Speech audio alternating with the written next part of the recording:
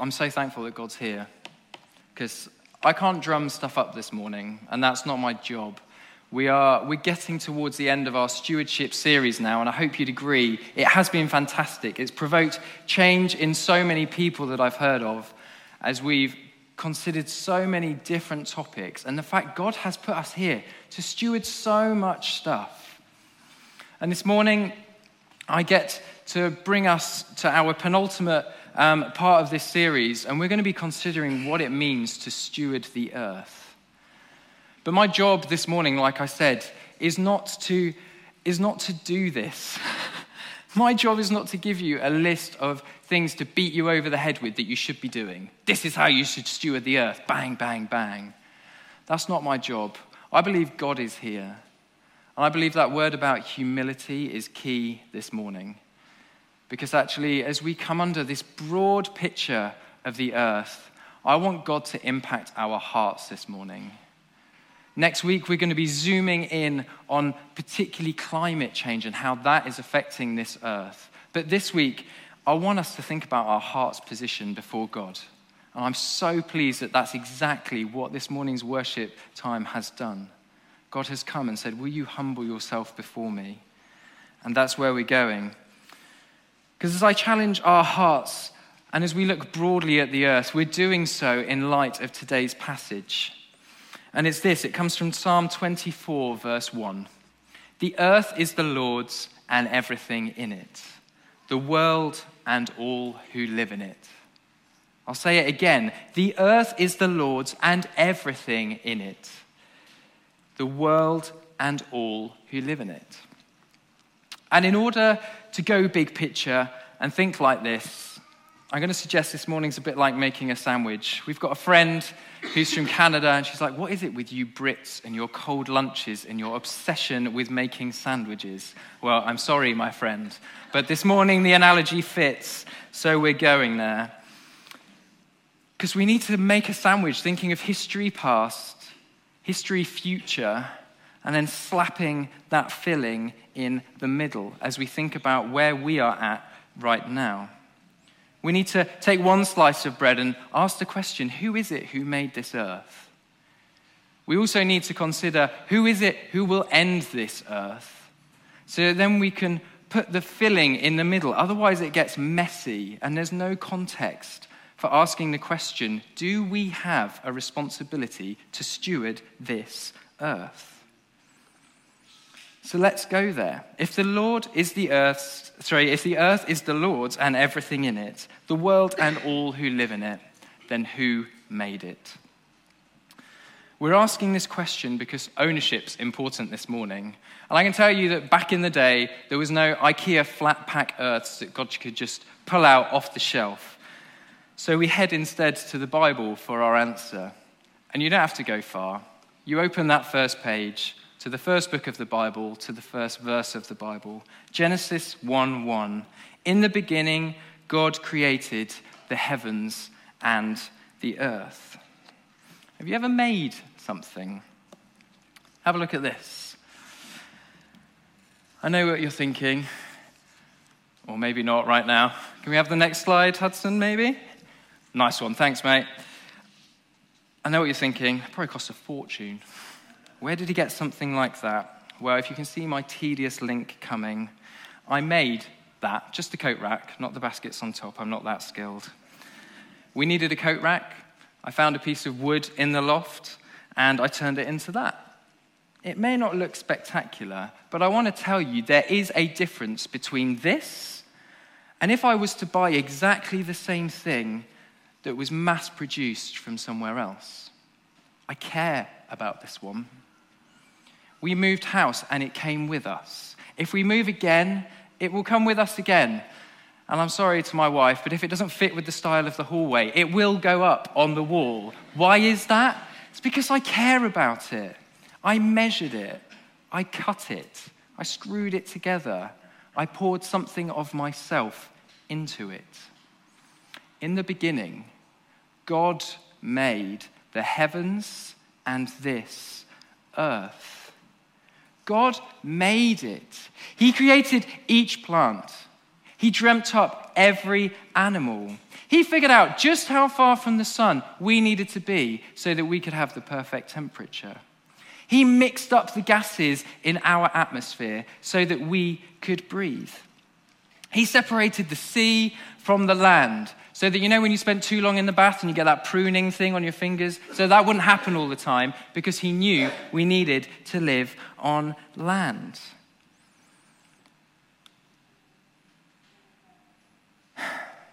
He gave us day and night so that creatures could rest.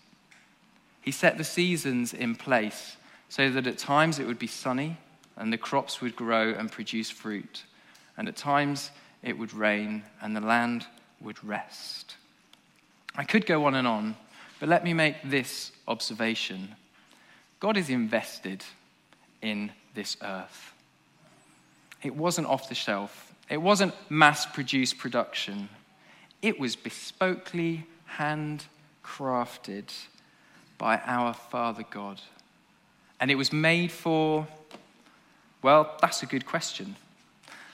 The Sunday school and right answer is that it was created to bring glory and praise to God himself. Everything God has created is designed to bring glory to him. That's why he created planets, he created stars, he created black holes, he created weird, amazing space dust cloud things that I don't understand. He made animals that make all sorts of weird noises and made weird-looking fish that he's confined to the depths of the sea so they don't freak us out. But those are all different. Because whilst those things and creatures in and of themselves bring worship to Creator God, he then went on to make something quite different in his creation. Genesis 1 verse 26 tells us this. Then God said, "Let us make mankind in our image, in our likeness." Different to the whole of creation, you'll notice. God made this planet and this ecosystem to house us, his image bearers. And if his image bearers are here, and he cares about every aspect of their life, do you think he's invested and cares about this earth? We're going to pick that theme up again soon. But we've just looked at history past, and right now we need to jump to the other end, and we need to look at history future. Who will end this? Have you ever dreamt about living somewhere else? There's a little murmur in the room. Every summer, I almost always have a conversation with my wife that goes a little bit along the lines of, wouldn't it be nicer if we could move somewhere that's nearer the equator? Somewhere where you get a lot more sunshine like it's sunny right now, year round. That would be brilliant. And in winter, I normally have the conversation of, why don't we move to Norway? At least then, this is my personal opinion, you endure the hard cold, you get reward with snow, you get beautiful snow-capped mountains, and you get to live in this beautiful place. But the truth of the matter is, the world isn't perfect wherever you live. I joke with gripes about weather as an Englishman, but what about when we hear headlines, like the fact that 11 million tons of plastic are heading into our ocean each year? The alarming rate that we are losing 6 to 10 million hectares per year of forest in our world. The over-intensive farming methods used with crops and with animals, where land is not given the appropriate time it needs to rest and recover to continue to yield its harvest. Or the US Supreme Court this week blocking the Environment Agency over there from being able to progress some of its plans to keep cutting their emissions in the US. Or how about the World Health Organization saying that drought caused by the drying up of essential water sources is leading to about 55 million people being affected every year. This earth is no longer perfect. and the world will end. I think that's a fairly universally accepted and believed statement. I don't think you'd find too many people who disagree with that. But it doesn't bring much hope. However, Christians have the best view of what is coming through the Bible. And for that, we need to turn to 1 Peter. We turn to 1 Peter 3, verse 10, and we're told this: "But the day of the Lord will come like a thief. The heavens will disappear with a roar. The elements will be destroyed by fire, and the earth and everything in it will be laid bare." It's all rather bleak. There's not much hope going on right now. So where does it come from? It comes a few verses later in verse 13, where we read, "But in keeping his promise, we are looking forward to a new heaven and a new earth, the home of righteousness." What an incredible hope, that as wrong as the earth seems to be going and seems to go in that direction, God will once again pour out his creativity into this earth. And it will be made right. And we will live how God intended for us to live on the earth. The earth will function in its perfect form, and we will understand what could have been if the fall had not occurred, and what will then continue to be forevermore. It's a glorious picture, and therefore, as a Christian, we must never give up hope. Because after all, the earth is the Lord's and everything in it. And heaven is our true home. We're just passing through. So actually, if God's going to bring it all to an end anyway, who cares? Since the fall, everything's been decaying. Why do I need to steward it? These are statements and the kind of things that I've heard at various points throughout my Christian life. And in some ways, there are aspects of truth to each of those statements. But I would suggest that we now need to put the filling in this sandwich, and we need to keep exploring this a lot more. Because as we've seen, God will restore this earth. It will come to an end. So is there any instruction for us to steward this earth?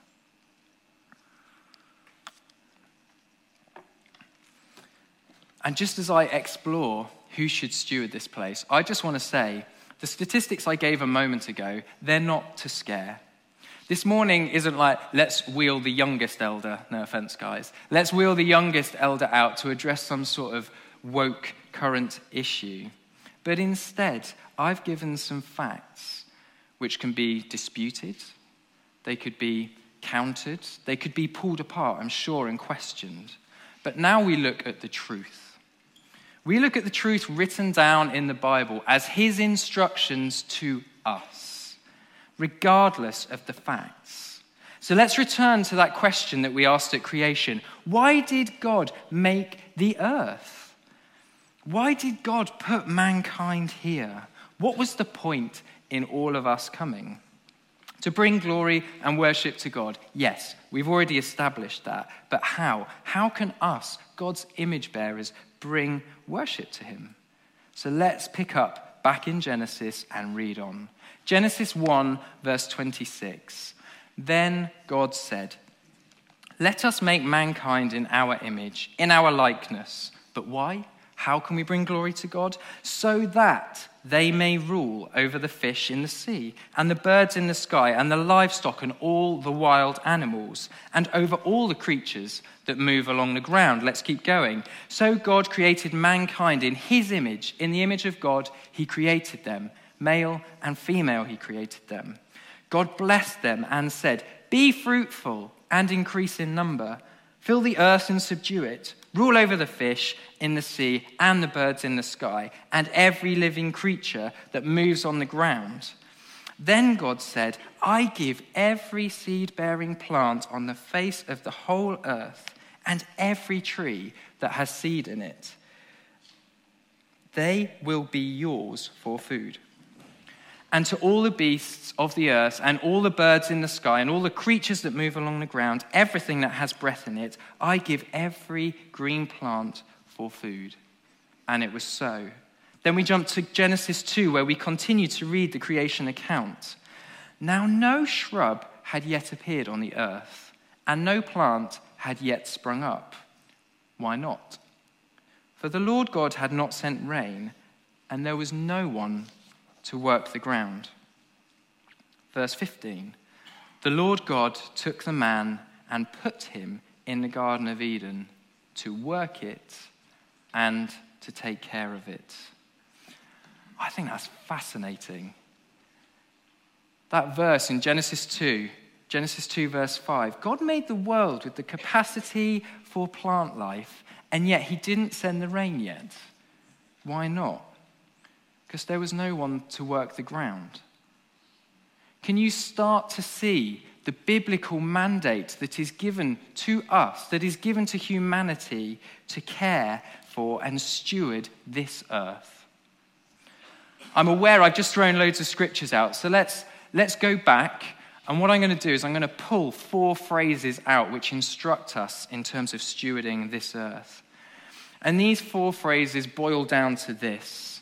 We are instructed to rule over the animals, to fill the earth and subdue it, to work it and to care for it.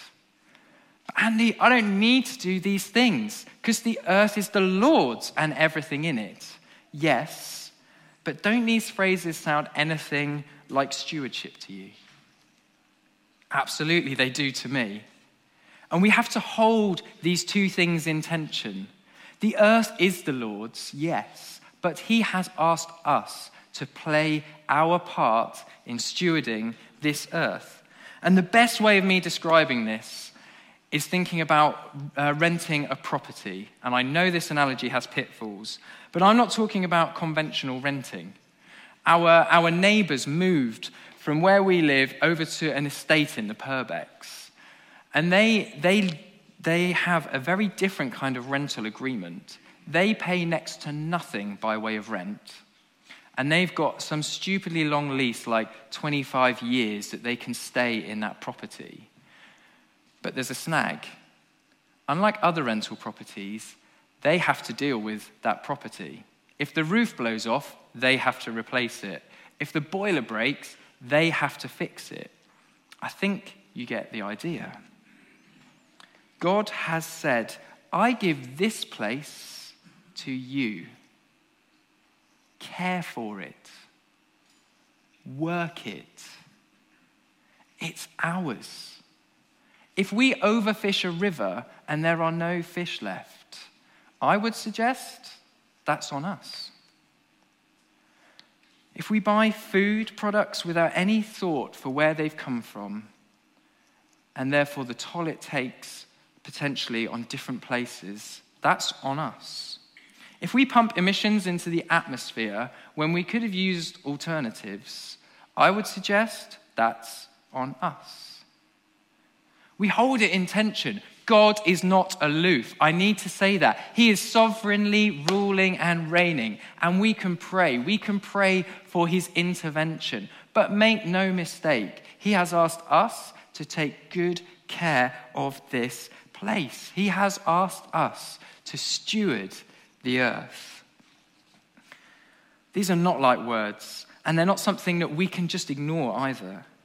Did you notice the repetition that occurred in terms of working the earth? The Bible wants us to know that. When there's repetition, it's reinforcing something. Work the earth, it says. Work it, keep it. All these words which have very similar meanings, wrapped up, repeated, repeated, repeated. This is an instruction for us to take seriously. As well as the fact, this is the opening scene of humanity. I didn't really think about that too much, but if you actually stop and think, the first thing I probably expected God to do was kind of say, I am God. Bow down and worship me. Put your face in the earth and worship me for all your days. Stay down there because I am God. But what's the first instruction God gives mankind? He says, work this earth and take care of it. That's how we worship our Creator God. And that's significant. One of our members at our Southbourne site was willing to share how this biblical mandate has impacted her heart and has led her to take action. So right now, we are going to hear from Sarah.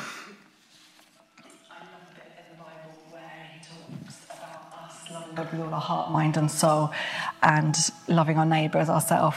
And I think trying to live sustainably is a way to live this out. It's an act of worship, it's an act of praise, to show God that we are grateful for his creation for us. And in terms of loving our neighbour as ourselves, my neighbour isn't just the person who lives next door to me. My neighbours are far and wide across the world, and there are communities, especially poor communities, who are already living with the day-to-day impact of global environmental crisis. I don't want my actions, our actions, to add to that. I want to try and make a positive change. So a while ago, we were blessed with the opportunity to buy a small electric car, and we've also got solar panels. We're aware that this doesn't just solve the problem because we have these two things. We need to use these things carefully and responsibly. So, for example, we use the dishwasher during the day. I try to use the washing machine just on sunny days. I don't have a tumble dryer.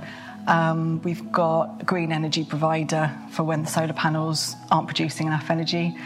And we're really blessed in that when there is a really sunny day, enough energy is generated to produce all of our hot water, which is really great.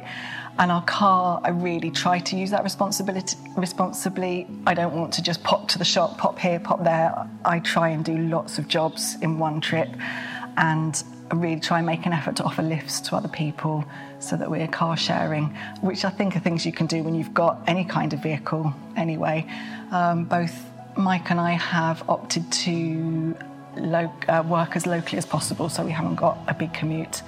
And actually, Mike still cycles to work when he can. We feel it's a mind shift from being entitled to do exactly what we want to trying to steward and use our blessings carefully in a responsible way. So other things that I have personally done are trying to gradually, I'm eating less and less meat, and it has been hard and it is difficult in terms of catering for a family, but I feel this can make an impact. And also I'm really passionate about buying as much as I can secondhand, which again is a challenge because I can't just click online and get it delivered, but I want to more and more give up new things and reuse things that would otherwise go to landfill. And at the same time, if they're from charity shops, it's donation to charity. It feels like a win-win situation. So we as a church are so blessed because we know that God loves us. And I think a great way to show other people who are not in church is trying to change our impact on the environment, to let God's love shine through our actions in trying to live sustainably. I think overall I'm excited to see how as a church we're going to move forward step by step to changing our behaviour and our approach to living environmentally friendly.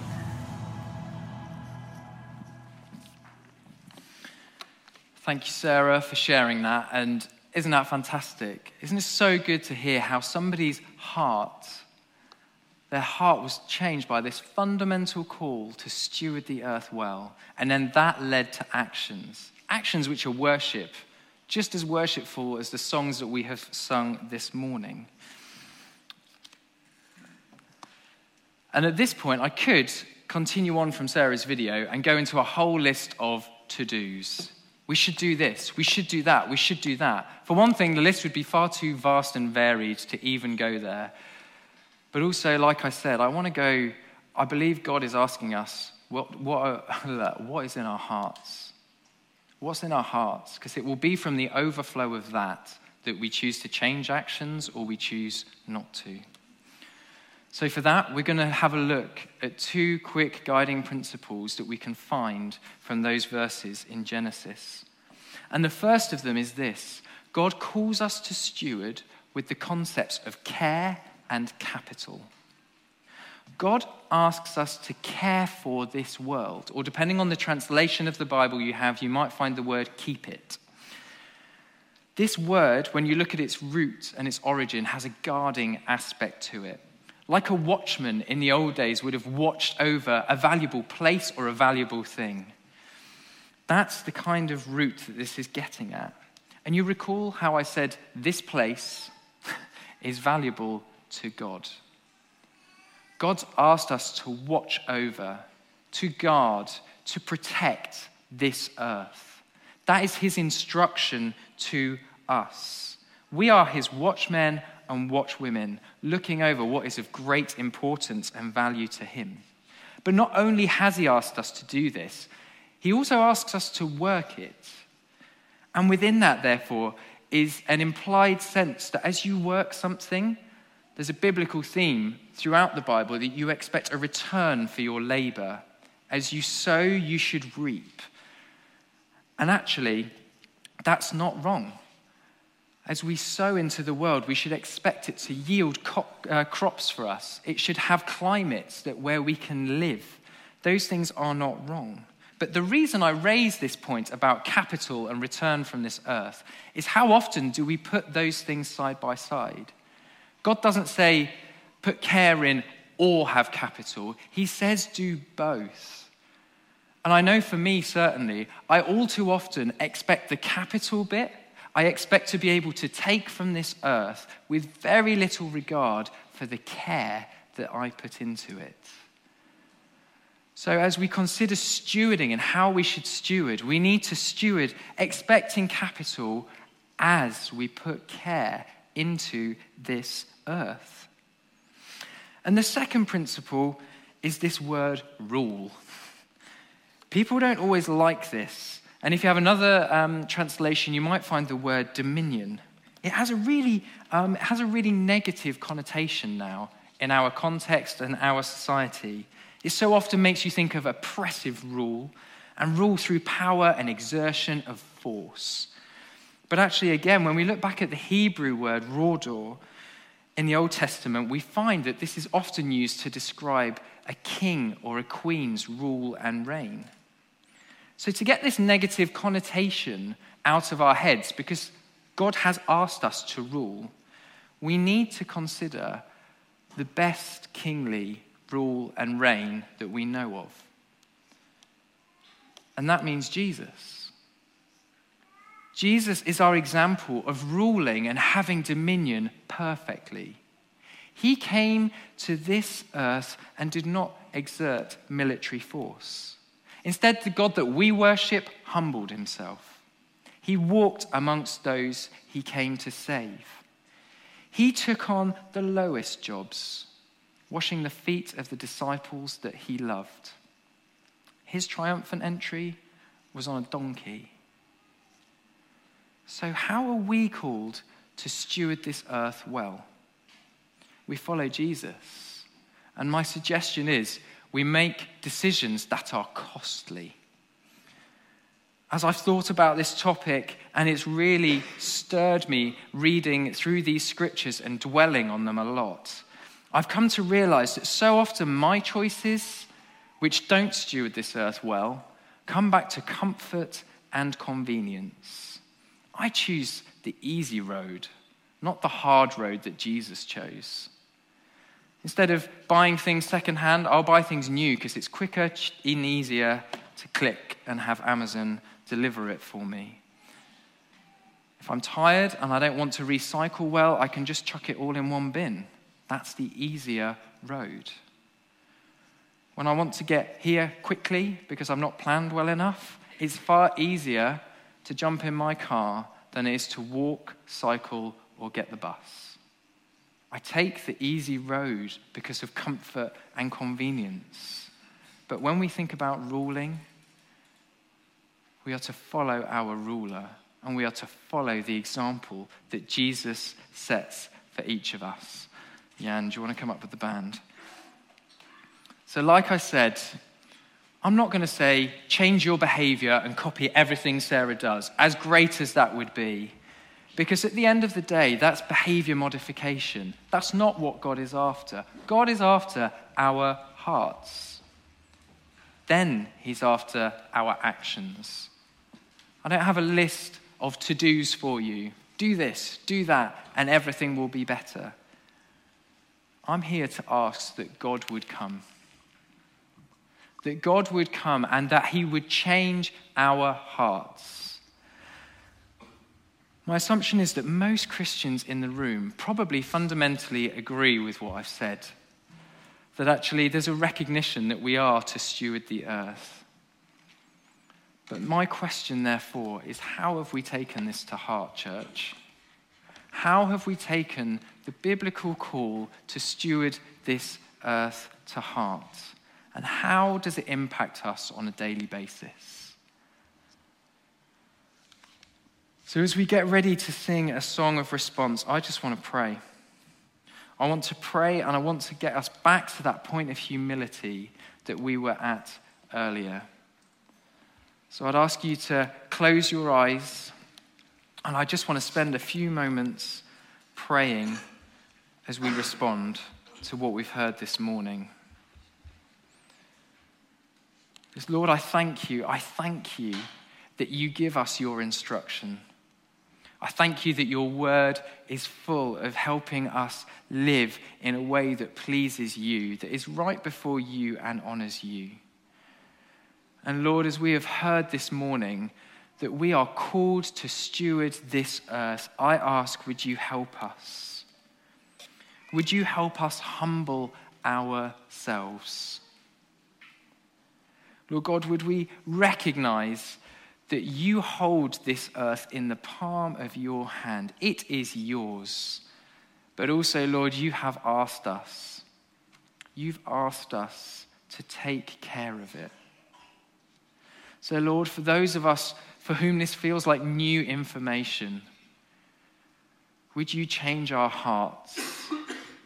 Where we know that we are doing things that hurt this earth and damage it, Lord, would you show us?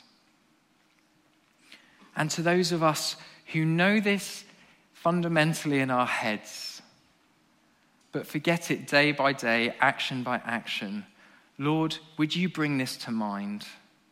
Not that we become obsessive about it, not that we reach extreme lengths about it, but actually that we steward well, that we guard what you've given us to care for, to rule over, to subdue, and to love just like you have loved us by putting us here. Lord, I ask this morning, come and search us by your Holy Spirit. Help our hearts be turned back to you in this call. And help us change our actions as a result of having hearts that change before you. Amen.